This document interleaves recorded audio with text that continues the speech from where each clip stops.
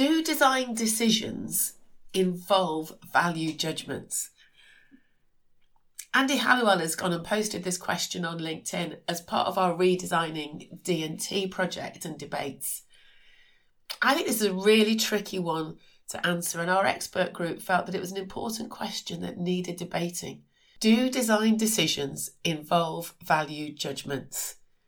I think firstly, I'd be saying, what do you mean by a value judgment, a values judgment? And maybe in your response to Andy's question, you'll explore what you understand and what your views are of what value judgments are, and then whether they actually impinge on or affect the design decisions that designers make and also that children make in D&T lessons. So do join the debate. We're always open to conversation and discussion on this. But for now, on to the next episode. This is the Talking D&T podcast, episode 19. Welcome to the Talking D&T podcast with me, Alison Hardy, a podcast for anybody interested in design and technology education, where I'll be sharing news, views, ideas and opinions about D&T.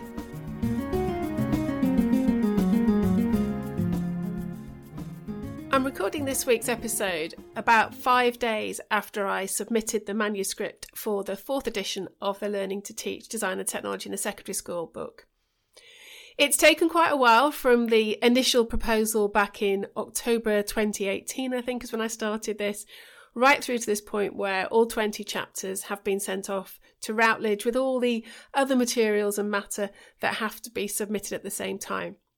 It's been a new process for me this time to be the editor of the book, whereas in the 3rd edition I was a contributor for 2 chapters that I co-authored with Sarah Davis. So in this episode, I just wanted to give you a little bit of an idea about some of the new things that are going to be happening in this book, or some of the new chapters and some of the ways that I've changed parts of the structure. It was great to build on a very well-established book edited by Gwyneth Owen Jackson.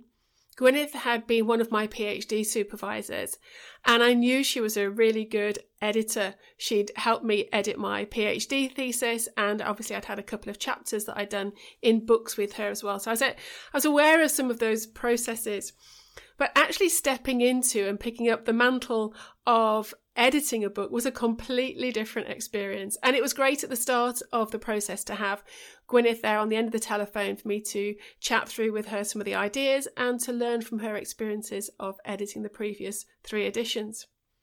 And some of you may have used those 3 editions. If you're a design and technology teacher, you might have a copy on your shelf. And I'm hoping that when the 4th edition comes out, if you do get a copy, whether for yourself or your student teachers, or if you're mentoring a new teacher in your department, you might find it useful, that you'll see that in general I've kept the essence of what Gwyneth started. The book is about design and technology education in its widest sense.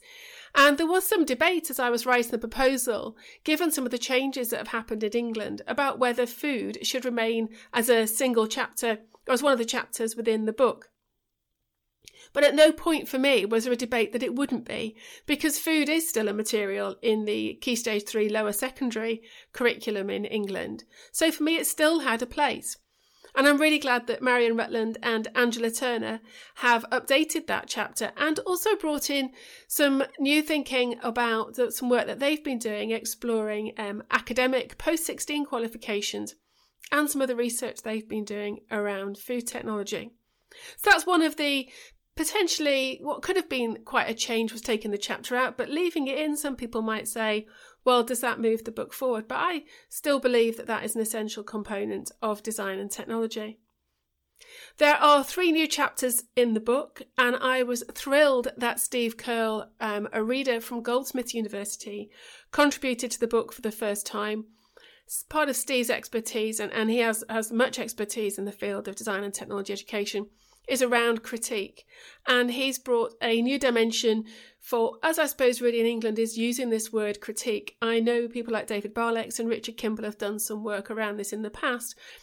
And Steve has a real history in this from his experience in Australia and how they brought critique in as a third component of design and technology education there. So it's great to have that chapter, and I really enjoyed reading it. It's a challenge. It'll make you think, but I think it brings something new to the book.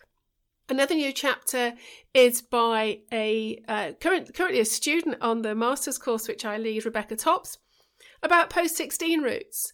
More and more I feel that design and technology teachers are being called upon to talk to students about what options there are post-16. And this short chapter just gives a flavour of some of the routes that are available, primarily in England and Wales, although 3 colleagues from Scotland, Northern Ireland and Wales have added to this chapter.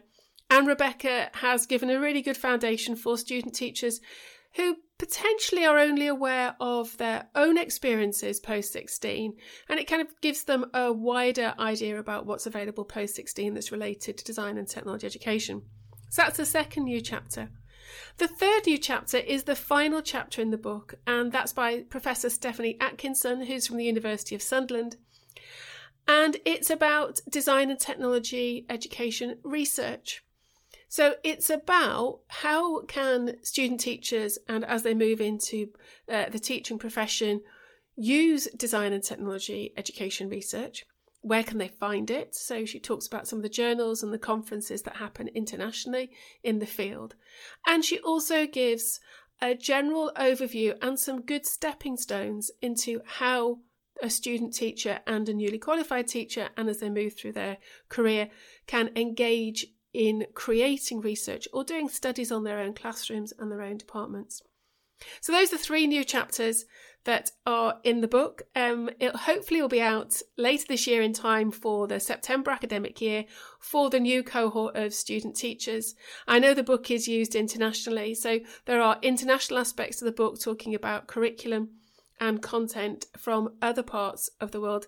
It is generally England and Wales and UK centric, but there are elements there that have tried to make this book appealing to as wide an audience as possible.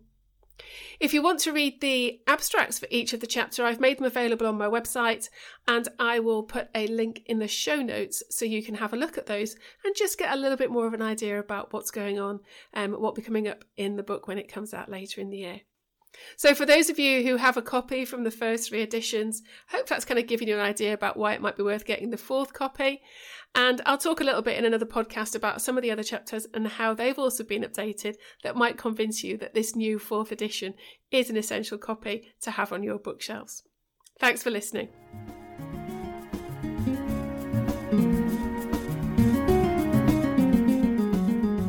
You've been listening to the Talking D&T podcast with me, Alison Hardy. You can connect with me on Twitter at Hardy_Alison. Show notes and transcripts for each podcast episode can be found on my website, alisonhardy.work. Thanks for listening.